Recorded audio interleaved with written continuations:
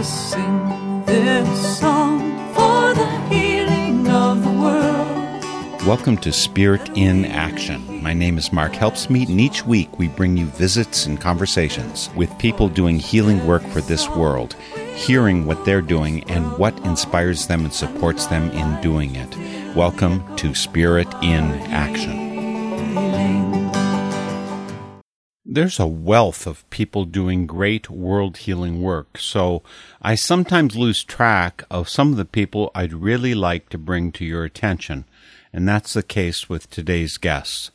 The Bible Bash podcast started early in 2019, and I featured some of their material last year, but it's been 12 months since I got around to showcasing their really wonderful thought and insight. Bible Bash is an opportunity to see the Bible through non-gender conforming eyes. We've got two great people to share with us today. Peterson Toscano, you may know because of his Citizens Climate radio shows that we share here on Spirit in Action every 3 months.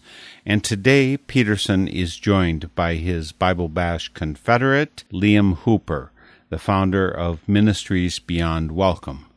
With both keen minds and open hearts, this gay man and this trans man will open vistas of religious insight today. Over to you, Liam and Peterson.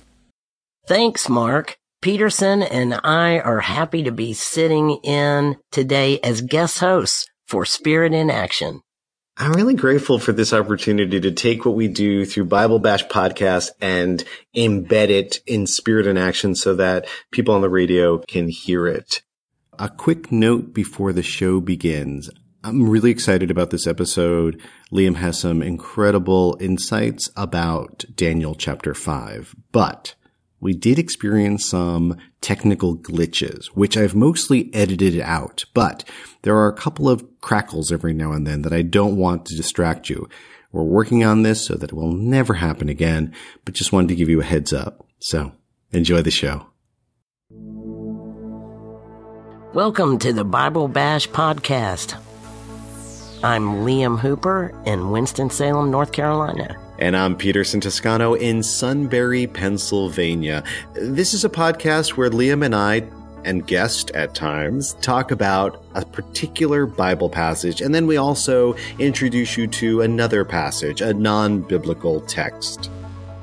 So, but you have a text today from the book of Daniel, is that right? Chapter 5 of Daniel, where previously Daniel's been serving Nebuchadnezzar, who in the midst of absorbing all these revelations Daniel has given him, has kind of melted down, and it comes unraveled as like a cow eating grass in the field, pretty much coming unhinged, right? And so the regent, Belshazzar, sort of takes over for a little while who knows what's happening with Nebuchadnezzar to get himself together.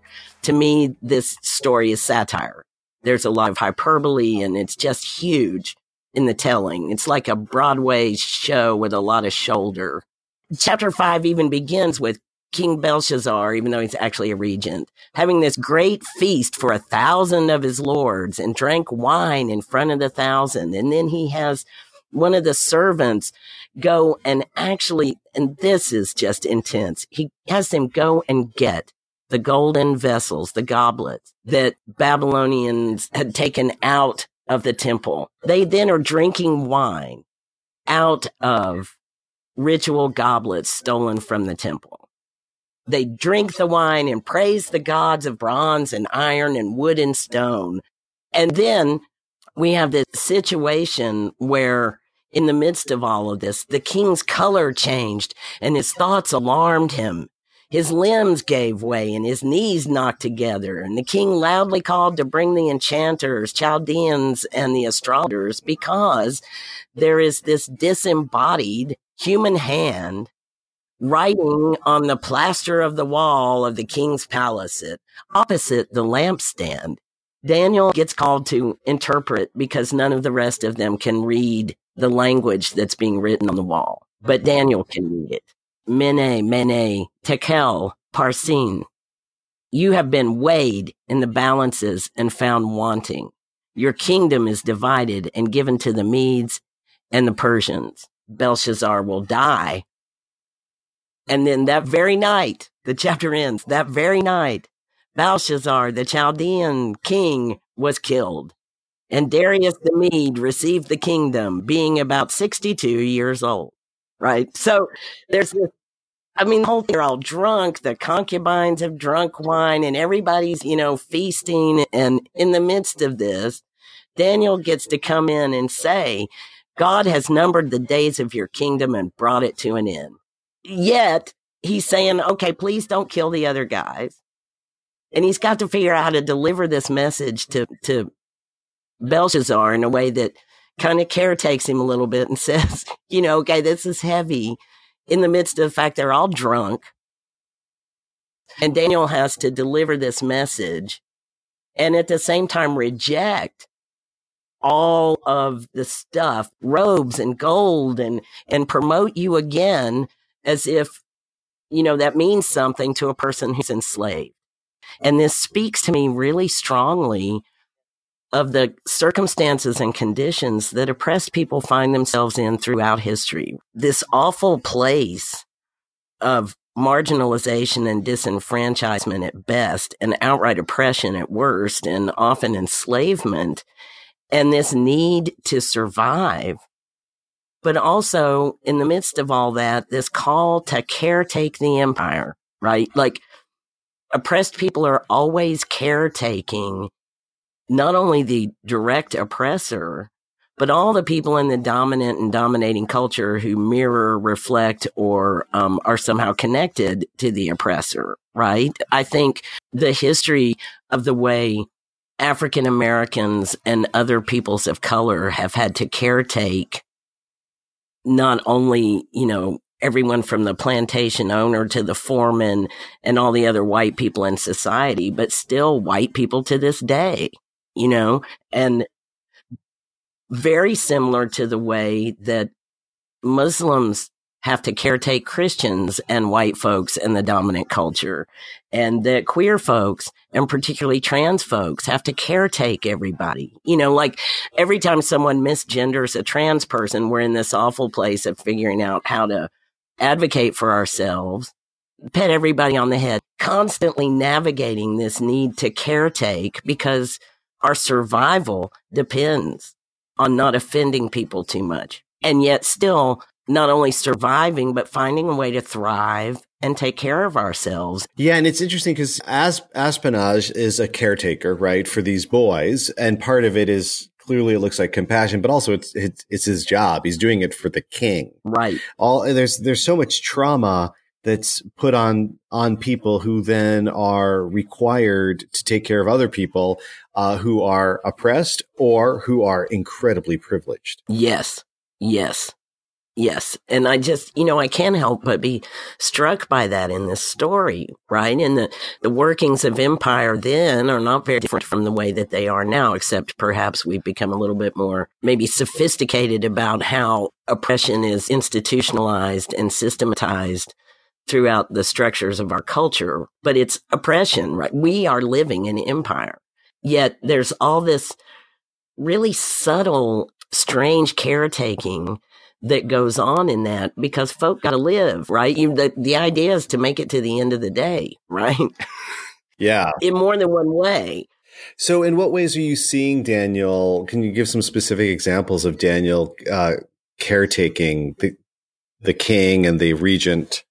Well, for example, Belshazzar is so desperate to understand this bizarre sort of mystical writing on the wall, sort of prophecy that has become part of our everyday vernacular, and people don't even see that, right? So this story has lived with us in things like you have been weighed and measured, and the handwriting on the wall. Can't you see the writing on the wall? Among Jewish thinkers, there was for a long time this thought that Daniel maybe shouldn't even be in the canon, right? Because he was so caretaking of Nebuchadnezzar. But, he's going to die if he doesn't. Yeah, he's in a strange situation. Now, it is interesting that he rejects the perks. Mhm. I mean, I'm not all of them. Obviously, he's getting, housed and fed and all that, but the extra perks for doing his job, which we don't see necessarily happening in Esther with the kinsman Mordecai, he accepts those perks. Yes. In fact, that's some of the tension that happens is because people are jealous that he has those perks. And Joseph most definitely receives the perks for himself and his family, but Daniel stands out as someone who's saying, "Nope, I don't want this extra stuff." Right. And even knowing they're probably going to lavish him with it anyway, right? Like you can almost sense that he needs to say, I'm not doing this for the perks. I'm doing it because it's my job. Yeah. And I don't have the choice to quit my job. Yeah. Yeah. I mean, I don't know. It's just also fascinating to me that it's poked fun at too, right? Like there's obvious hyperbole in this story. The satire is just dripping off the page. And yet it's really not funny. Now, what is curious about this, of course, is he prophesies that this king, Belshazzar, this interim king, is going to die. But he doesn't die of natural causes. He's assassinated. It makes me wonder, even with this idea of he's not, he says, don't harm the other people who can't interpret the dream. Is he leveraging power? Is this part of a coup? And that this actually is an armed rebellion that Daniel is part of. Here he is, serving the king and all, but it seems to me he has a role, an active role in all of this. Yes, and you almost wonder if it's not as much by proclamation. Like the proclamation's almost permission giving to someone, right? Like, because the text doesn't tell us. We just don't know how much involvement he had in Belshazzar being killed, right? But we know, right? It's almost as if Daniel is saying, look, the handwriting's on the wall. It must be so. This story just is so rich to me, Peterson, about the ways that it gives us insight if we're willing to look, beneath the humor. We can get some insight about how oppressed peoples have to navigate all these tensions, right? Between like not getting dead at the end of the day, but somehow resisting a little bit. And yet to do that, to survive, you have to caretake these people who are oppressing you. It makes me wonder about LGBTQ people in religious spaces, particularly queer folks in churches in the USA, and how we've had to do this sort of thing for years.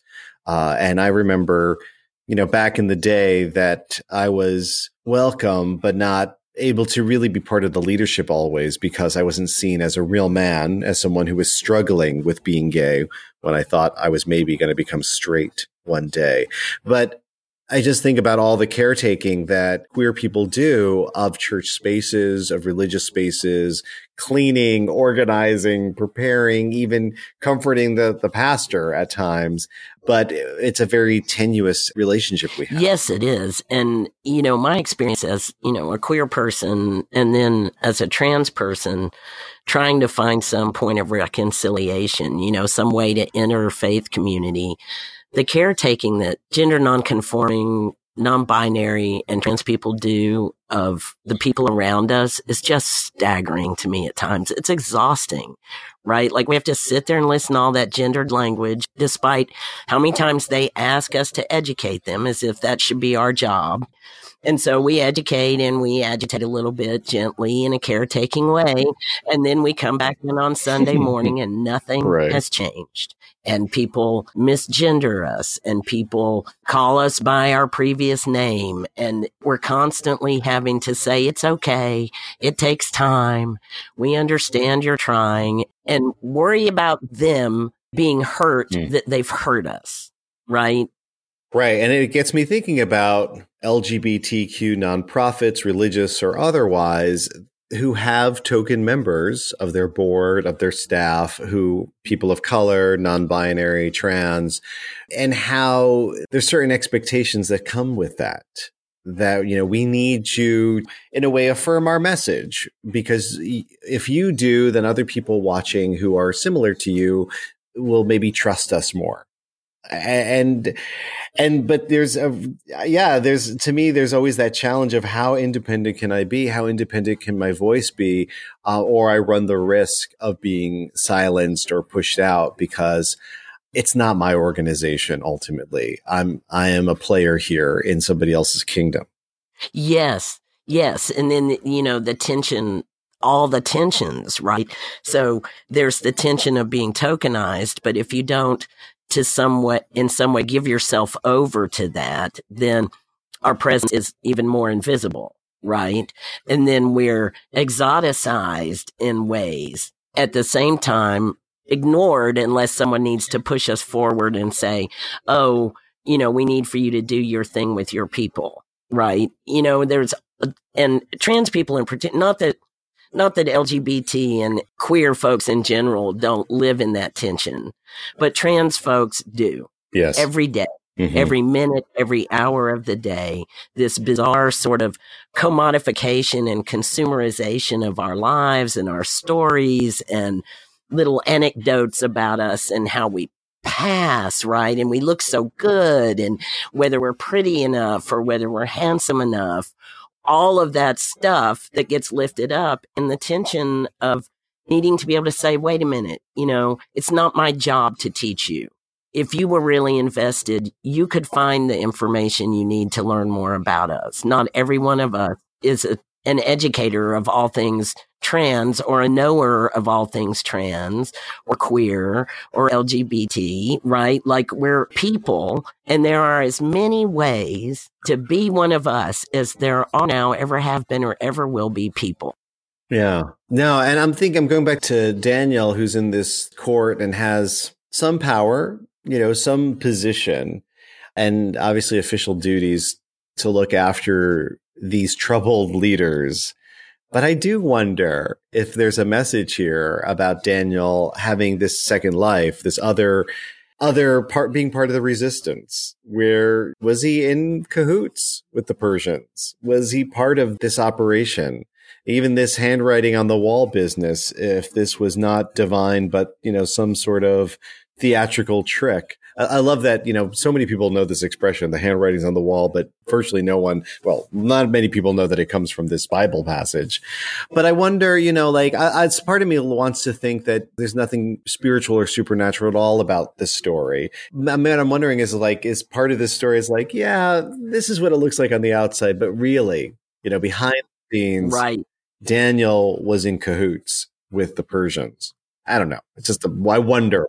Yeah, I mean, that's the question, right? Particularly since, Cyrus allows the Jewish people to go home if they want to, and the temple gets rebuilt, right?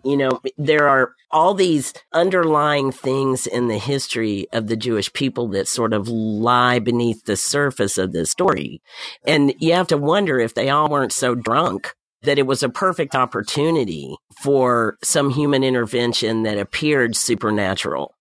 And if he wasn't helping to plot the revolution, so to speak, and it certainly wouldn't be the first time or the last that an oppressed person, was in a position to leverage some of the resistance in a way that brings about rebellion. I think the Underground Railroad, like all the ways that people subversively resist empire while at the same time being in these positions of caretaking and sort of appearing, at least, to go along to get along.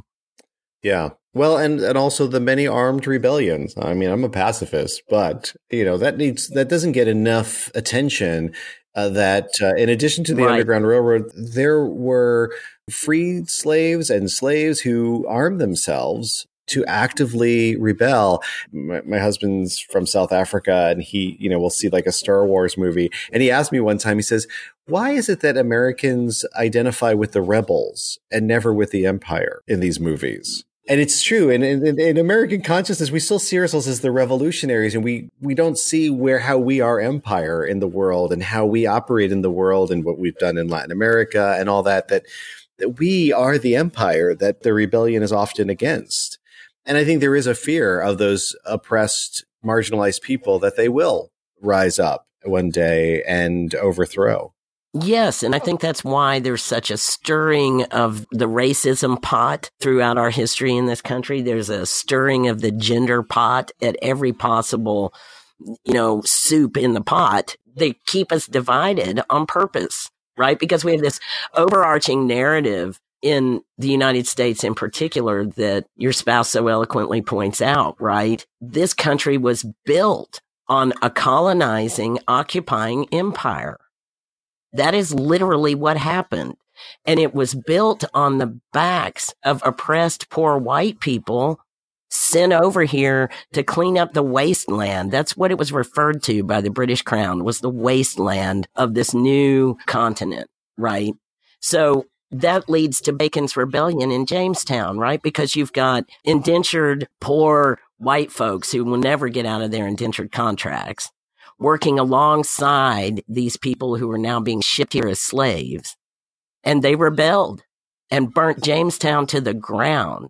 We see in our legacy a whole series of policies and social interventions that were designed to keep this particular narrative going and keep us from realizing that we live in the midst of empire. And there's something I think that goes along with that too, that Daniel rejects, right? Is this idea of some relative comfort being doled out to you in doses by the empire, right? And so if you're comfortable enough, you won't rebel. And so maybe there's a clue in that to what you're postulating as a possibility, right? That Daniel was somehow part of the insurrection when he says, no, I don't need fancy robes and whatnot. I don't need all that. I'll just interpret this for you. Maybe some kind of foreshadowing. I don't know. Well, it also speaks to the many ways these kind of passages can be hyper spiritualized. And it's, and you see this too with Jesus and the Jesus movement, when he's talking about the kingdom of God and, always talking about a spiritual thing, not an actual physical thing, not overthrowing the government of Rome or overthrowing religious establishments. And there are people in power who really like those interpretations, like, oh, it was God who did all this. But clearly in the text, it says a human went and in the night killed Belteshazzar. It was an assassination. It wasn't like he choked to death in his sleep.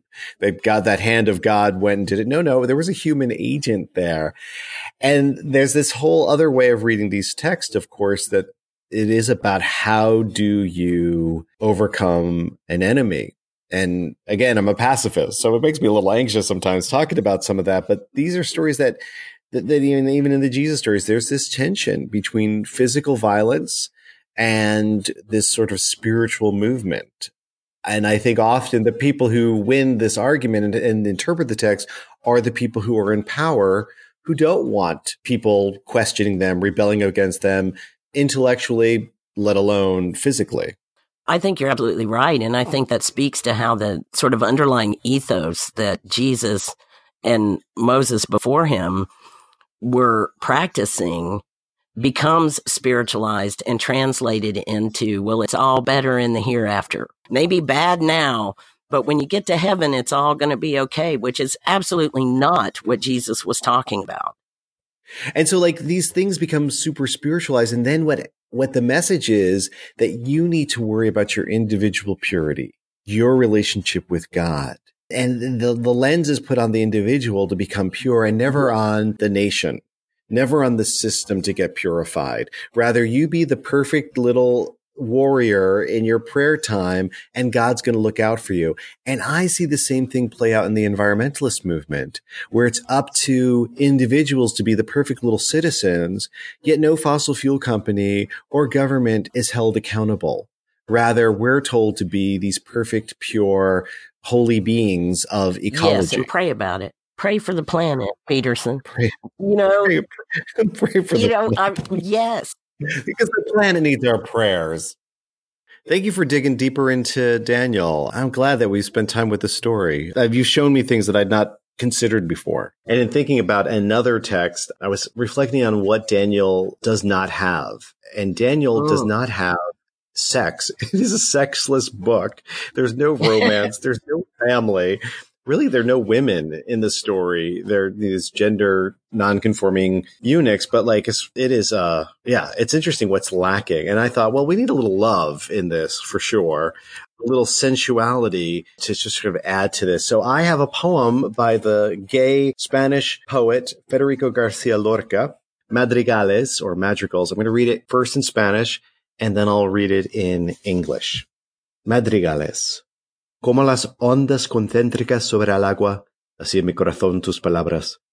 Como un pájaro que choca con el viento, así sobre mis labios tus besos. Como fuentes abiertas frente a la tarde, así mis ojos negros sobre tu carne. Estoy preso en tus círculos concéntricos. Como Saturno llevo los anillos de mi sueño y no acabo de hundirme, ni me elevo. Like concentric waves on the water, your words in my heart. Like a bird that collides with the wind, your kiss on my lips. Like open fountains fronting the night, my dark eyes on your skin. I'm caught in your concentric circles. Like Saturn, I lug around rings from my dreams. I'm not totally sunk. I'm not rising. My love.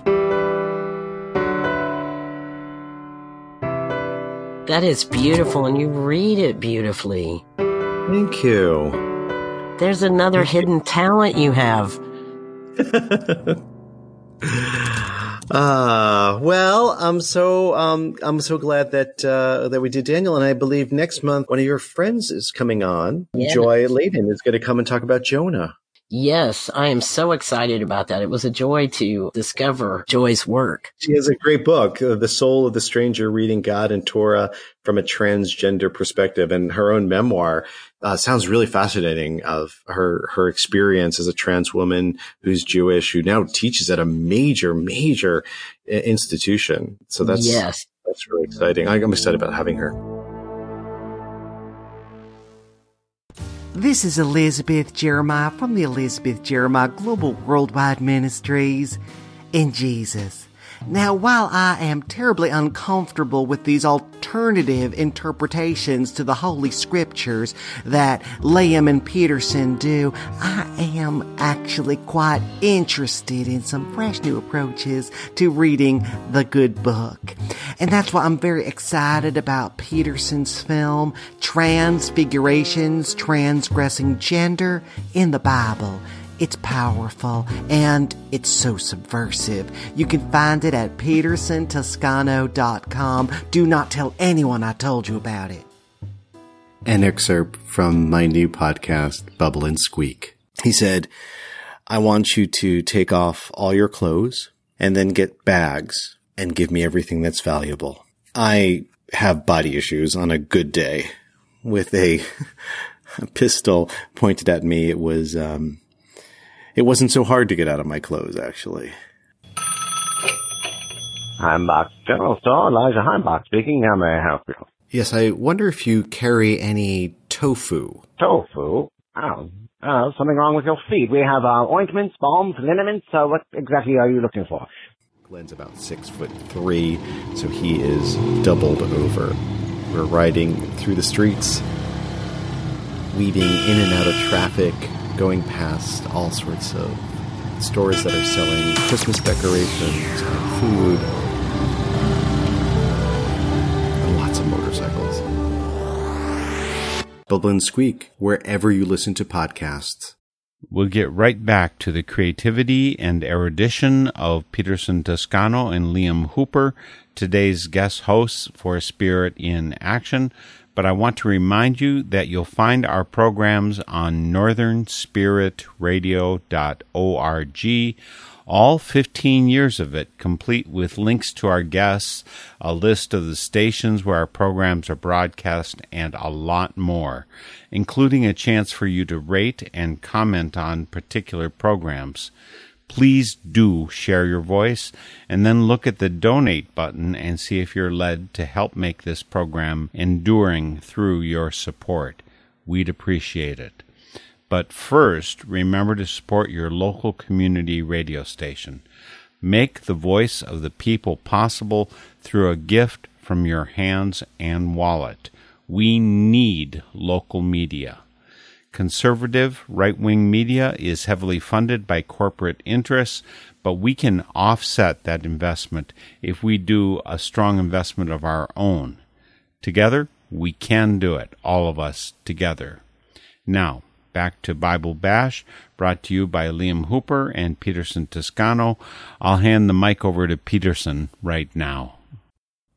Well, I'm really excited because you have a colleague that's going to be joining us. I'm stepping aside from my slot to tell a Bible story, and we have someone that you know that you've recommended for the podcast. I was talking about Jonah. Could you tell listeners a little bit about Joy? Yes, Joy Layden is a new friend and colleague I have discovered. Some of you may be aware of who Joy is.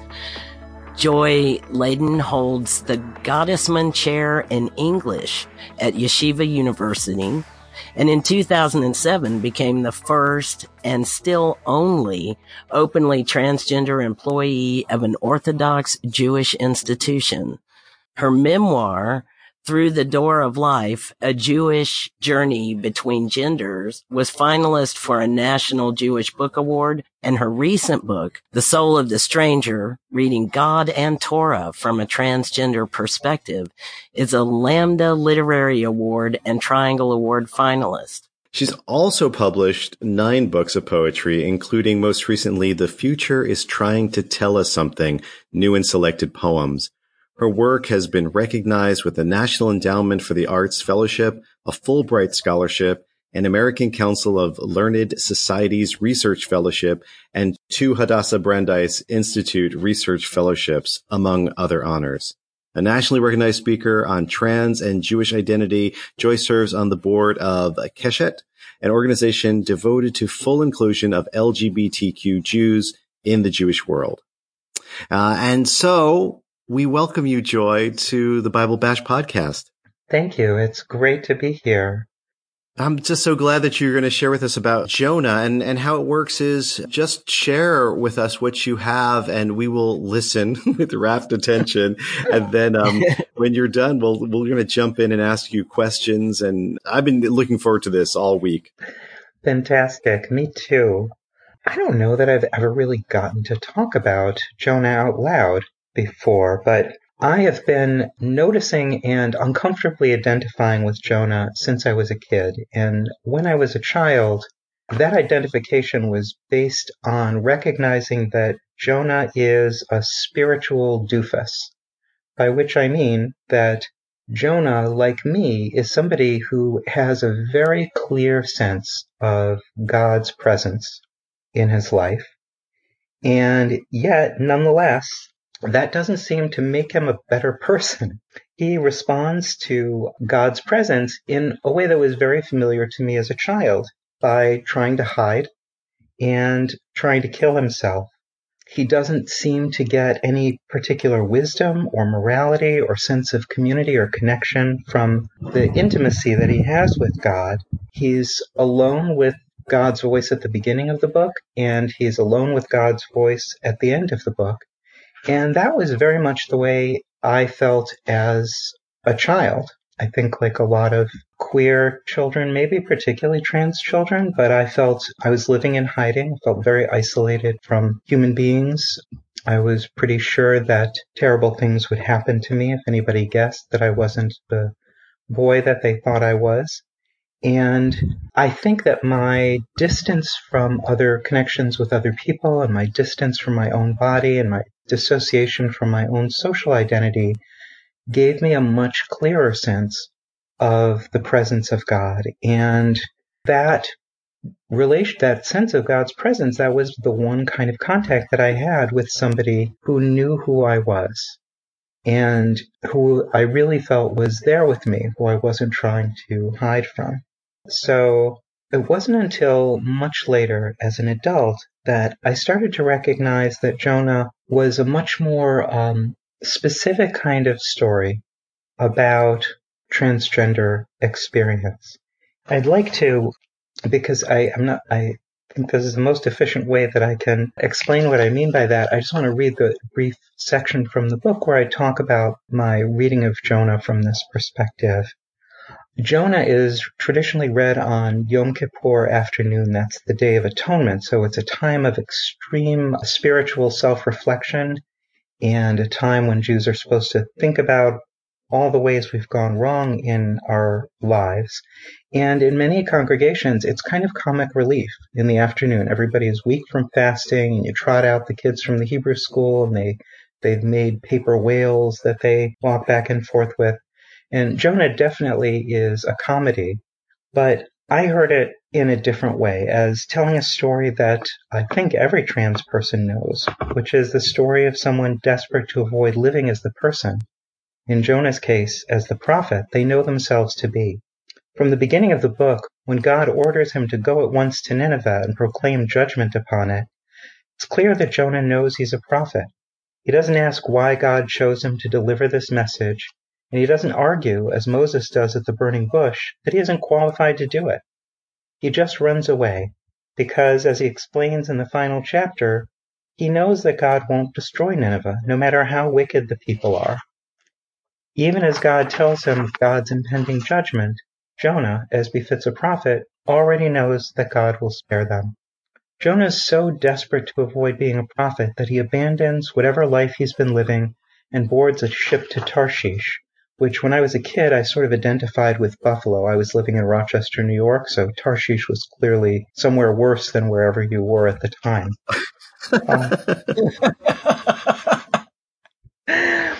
But as many trans people know, when we flee from being who we are, we flee from life itself. While his ship is tossed by a God-sent storm, Jonah stays asleep in the hold of the heaving ship, in a slumber so deep that it overrides even his instinct for self-preservation. When the captain wakes him and tells him to call upon your God for deliverance, Jonah responds not with prayer, but with a suicidal gesture, telling the sailors, "Heave me overboard, and the sea will calm down for you." Why would Jonah respond this way? God sent the storm because he refused to go to Nineveh, so it would have made sense for Jonah to appease God's anger by telling God he would do what God ordered him to do. Jonah's self-destructive response reflects a psychological pattern all too familiar among trans people. Flee from yourself as long as you can, and when you can no longer endure the internal and external storms, kill yourself for the sake of others, so you can avoid ever having to live as who you are. Jonah may have thought he was killing himself for the sailors, but the truth is he's so desperate to avoid living as a prophet that he prefers not to live at all. Trans people often tell ourselves that suicide will resolve the conflict between our need to be and not be who we truly are. Our families, our communities, our world will be better off without us, we think, and we, released from the shame of hiding and the terror of living as who we are, will finally be at peace. In Jonah's case, the suicidal fantasy seems to come true. When he's thrown overboard, the sea stops raging, and he sinks peacefully into the depths, into the heart of the sea, where he's famously swallowed by a huge fish. But Jonah miraculously doesn't die. In the depths of the sea, in the belly of the fish, he finds himself alone with the God he fled. God literally surrounds him, providing him with breath, warmth, protection, sustaining his life in the midst of death. In other words, Jonah's flight from himself leads him simultaneously closer to death and closer to God. That spiritual paradox is at the heart of his story, and it was at the heart of the story of my life when I was living as a man I knew I wasn't. Like Jonah, I was so desperate to avoid living as who I was that I eagerly chose death over life. Even in the midst of family and friends, I felt like I was alone at the bottom of the ocean. But I wasn't alone. Though suicidal depression swallowed me for decades, God was there, surrounding me, holding me, keeping me alive. Even while Jonah is in the belly of the fish, he sees his miraculous deliverance as a turning point. He's so grateful that God has saved him that when the fish vomits him out on shore, he overcomes his reluctance to present himself as a prophet and heads to Nineveh. Unlike Jonah, I experienced God as preserving me in the depths rather than delivering me to life. God didn't want me to live as who I really was, I told myself. God wanted me and was helping me to submerge my true self forever. That's what love is, I told myself. Pretending to be what others want you to be. Suffering in silence. Embracing loneliness. Giving up on joy. Year after year, when the ram's horn blew on the Day of Atonement, I wept, not because I was repenting of my sins, because I knew that no matter how heartfelt my confessions, as long as I lived as a man, I would never feel grateful or even truly alive. God could preserve my life in the depths of suicidal despair, but even God couldn't deliver me from them until I did what Jonah did, accept that I had to live as who I truly was. Despite his gratitude for God's deliverance, Jonah still isn't thrilled about being a prophet, which in his case means walking through Nineveh proclaiming, 40 days more and Nineveh shall be overthrown. As Jonah no doubt knew, prophets often paid a heavy price for expressing God's displeasure with the social order. Though Jonah isn't imprisoned or killed like other prophets, his work requires him to disrupt the community and challenge social norms by acting in ways that call unseemly attention to himself. Like Jonah, I knew I couldn't live as who I was without being stared at, treated as an embarrassment or public menace, and risking the ridicule and violence trans people face every day. It was easy to imagine how I and those I loved might suffer if I dared to express my female gender identity. But what good, I wondered, could possibly come of living a truth that would mark me, publicly and permanently, as other? That's Jonah's question too. Despite his first-hand knowledge of God's plans, Jonah never understands what good comes of him living as a prophet, since he always knew God would be merciful whether or not he marched through Nineveh. But unlike Jonah, the people of Nineveh couldn't hear God summoning them to change their lives. They needed to hear that message from a human throat, from a body they could see, from a person who not only saw things differently, but who was willing to stand up and stand out as different. Jonah saved Nineveh, or rather enabled Nineveh to save itself, by accepting the discomfort and risk of being the prophet he was. Most trans people aren't leaders, visionaries, or prophets, and someday being transgender will be no harder to understand or accept than other ways of being human. When that day comes, we won't have to wonder whether we should kill ourselves for the sake of others, or pretend to be other than who we are. We'll face our human share of sorrow and struggle, and when we look to religious community for help, we will know that the traditions that sustain, comfort, and guide others are there to sustain, comfort, and guide us too. But for most of us, that future is still a distant dream, and so we daily face the kinds of choices Jonah faced. Will we run away, sink into despair, throw ourselves into the sea, or will we live as who we are, even when that means being seen as different, disruptive, a threat to social order? I don't mean to suggest that the book of Jonah is about being transgender. The book of Jonah is about being human. But transgender experience is human experience, and the questions transgender people face are questions that face everyone. All of us, trans or not, have to decide what parts of ourselves we will and will not live. Each of us has to decide when we can't and when we must sacrifice our individuality for the sake of our families and communities, when we have to be what others count on us to be, and when, like Jonah, we have to live the truths that set us apart from others and reveal to the world what we have revealed only to God. When we read the book of Jonah in the light of transgender experience, we're reminded that the crisis it dramatizes is one that faces most people sooner or later. The crisis of realizing that we must live what makes us different, or we can't live at all. So I would like to stop there and hear what you guys are thinking. I'm feeling more than I'm thinking. Wow.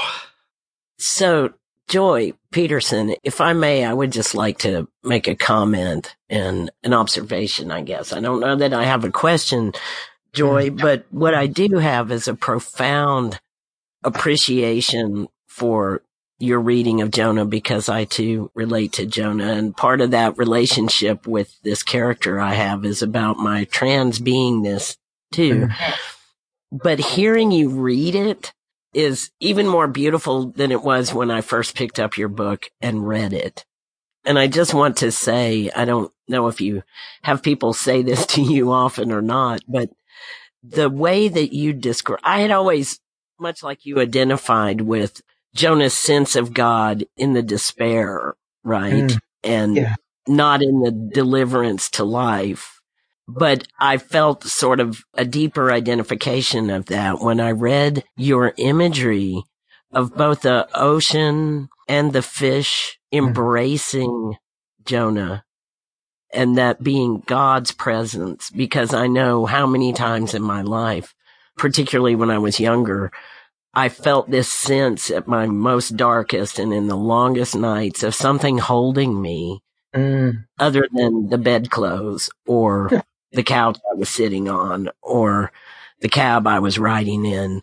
This idea that there was something with me, just holding me. And it was really beautiful to me to read that imagery in your telling.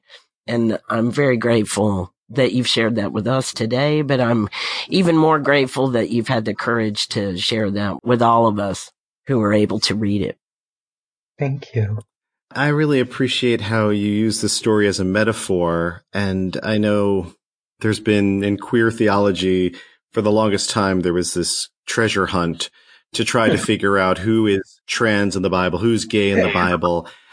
And some of that is very speculative work. But what a lot of cisgender straight people have done for centuries is they see themselves in stories, and they see the stories as a metaphor.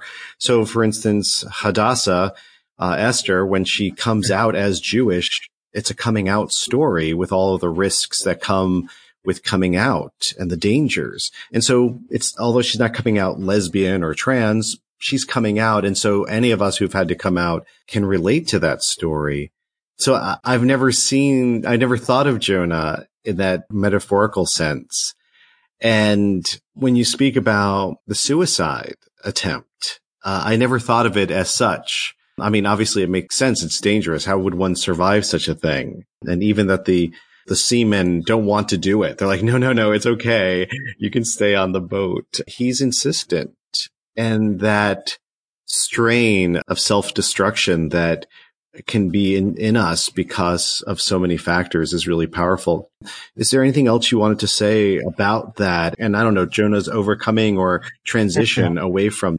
Well, I wanted to add a couple of things that I hadn't noticed when I was writing that part from the book, but that feel relevant to me. I emphasized the life and death drama of the Jonah story. And that is, for me, that's still the core of it. But Jonah is really written as a comedy about how human Jonah is. Like, strangely enough, we see Jonah from God's point of view. It's hard to identify with Jonah in the Jonah story because right from the opening words, you're like, wow, Jonah, you are messing up. And so the point of view that you want to identify with is God's. Just do what God says to do and everybody will be happy. So, but one of the things that the story gets out of staging that is it shows us the importance of physicality to Jonah at the end of the story. So one of the things that I got a lot before, when I started coming out to people before transition and early transition, people would ask me why it mattered so much. Why the physicality of my body? Why gender? Why clothing? Why did these things matter to me so much? Couldn't I just be the person that I was? Couldn't I affirm that I was the person that I was? I was telling people I'd be the same person. So if I was going to be the same person, why did I have to disrupt everybody's lives in this way? And the disruption of people's lives really had to do with the externalities. At the end of the book, Jonah's camping out in Nineveh, and it's really hot. And he's complaining about not having shade. He's so hot, he tells God that he wants to die. And God sends a plant to grow up overnight with big leaves. And Jonah is delighted. He wakes up under the shade of a plant. Life is good. He's happy. Then God sends a worm to destroy the plant. And Jonah again is, I'm so unhappy, I want to die. I feel like that is such a humanly true thing. Like, as absurd as our physicality may be, and I think certainly the details of gender expression, gender conventions, It's all a triviality. It's fashions that change over time. Like, who cares in a certain kind of way? And the answer is human beings care. It matters a lot to us. It can mean so much to us that if we're uncomfortable, we may really feel like we want to die. And having a little bit of shade may make life seem okay. And then God uses this anecdote. He says, you're all upset about the plant, which you didn't grow. It grew up in a night and it was destroyed in a night, and, you were bitterly lamenting about it. How do you think I feel about the city of Nineveh, which has all these people in it, and also much cattle? That's the last line of the book, also much cattle. Also much cattle. Yeah, emphasizing, this is a joke. This is the Saturday Night Live episode of the Torah. But it's interesting that God is saying, I want you, Jonah, to understand how the world looks to me. And the only way I can do that is by analogy with your own very limited human experience, trivial human experience. But God says, you know how you feel about this plant? Think about it, because that will tell you how I feel about the people of Nineveh. And I think that that's profound, both in the way that it empowers us to do this kind of a reading of the Bible, to say, let's take our current experiences and read the Bible in light of them. Like, that's empowering us to do it. The end of the book of Jonah teaches us to read that way. But it is also, in a certain way, I know that Jonah is being laughed at here, but it's also ennobling human experience, including, I would say, the experience of gender dysphoria for me, by saying it is through the particularities, what we care about so much as little individual material human beings, that gives us access to knowledge of God. And I think that that's an extraordinarily profound lesson and invitation. Indeed. Well, Joy, we're going to have you on the program again soon, I hope. And now I need to get your book. Now, which book did you read from? Oh, I'm sorry, I should have said. It's the latest book, The Soul of the Stranger, Reading God and Torah from a Transgender Perspective. And your memoir is Through the Door of Life, A Jewish Journey Between Genders. And you also have a book of poetry. 9, right. And your latest one, though, is The Future is Trying to Tell Us Something, New and Selected Poems. Yes. And for folks listening, how can they find you online and follow you? What are the social medias that you're on? And do you have a website? WordPress.joylayden.com. I'm on Facebook, Joy Layden, and I accept friend requests and messages. And Layden is spelled Ladin, and that WordPress site again is joylayden.wordpress.com. Joy Layden, thank you so much for being with us on Bible Bash podcast. Thank you so much for having me, and I thank you so much for doing this. I think this is fantastic to have these conversations. Yeah, I really appreciate you inviting me in. And we want to do more of this. We'd love to have other guests on, and we'd love to hear from listeners. Liam, how can listeners reach us best? The best way to reach us is to email us at ministriesbeyondwelcome@gmail.com. Thank you for listening to Bible Bash Podcast today. Bible Bash Podcast is a project of Ministries Beyond Welcome. Learn more about us at ministriesbeyondwelcome.org.